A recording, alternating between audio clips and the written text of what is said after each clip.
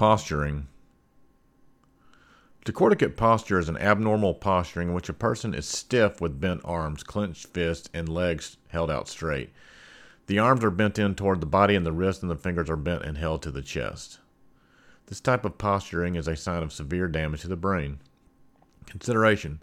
Decorticate posture is a sign of damage to the nerve pathway in the midbrain, which is between the brain and the spinal cord. The midbrain controls motor movement. Although decorticate posture is serious, it is usually not as serious as a type of abnormal posture called decerebrate posture.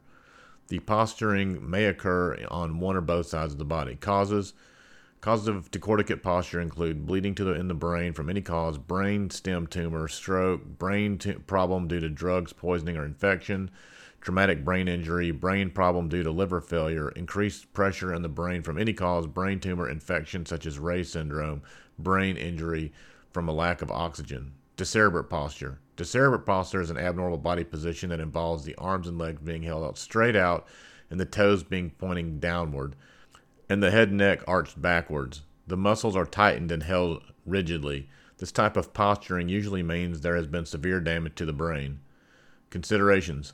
A severe injury to the brain is a usual cause of decerebrate posture. Decerebrate posture can occur on one side or both sides or just in the arms. It may alternate with another type of abnormal posture called decorticate posture. A person can have decorticate posture on one side of the body and decerebrate posture on the other side.